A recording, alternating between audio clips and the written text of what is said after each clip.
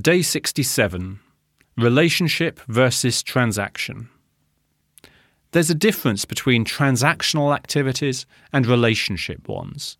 Now, social authority may feel like it's nearly always going to be relationship-based, but actually it can be embedded in wise transaction. So there can be a component of actually transacting, I could do this for you if you could do this for me.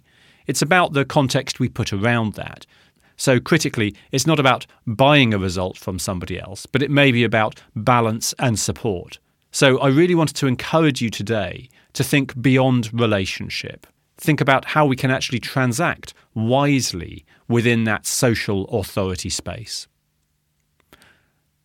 I hope you can see how we're starting to think about these different aspects of power, how we can sometimes use our formal authority, but how we may use our social authority, and now thinking about when we might use a relationship type of activity or a transactional one.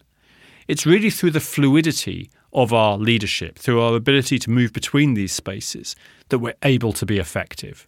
So we're constantly investing, but we're also wise as to the way that these different types of power work.